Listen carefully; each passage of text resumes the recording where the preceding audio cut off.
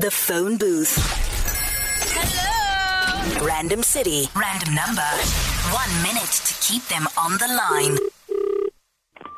Hello. Hello. I'm a bit confused. You're gonna have to help me out here. I don't know what's happening. I'm about to leave for work. As I'm driving out of my house, I found a tortoise in my garden, but it's got a tag, you see, and this tag is glued. Well, animal cruelty. Firstly, this tag is glued to its shell, and it's got your number on it. Is this your tortoise by any chance? No.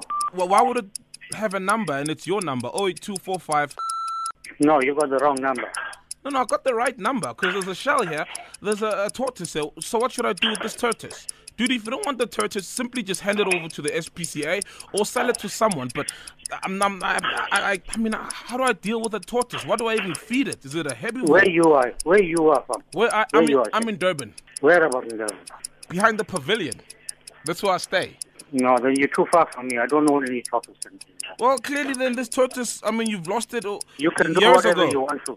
It's not mine. Thanks. No. I need to return this tortoise to you. How did I know it's from Durban? The phone booth. Don't even think about leaving that booth.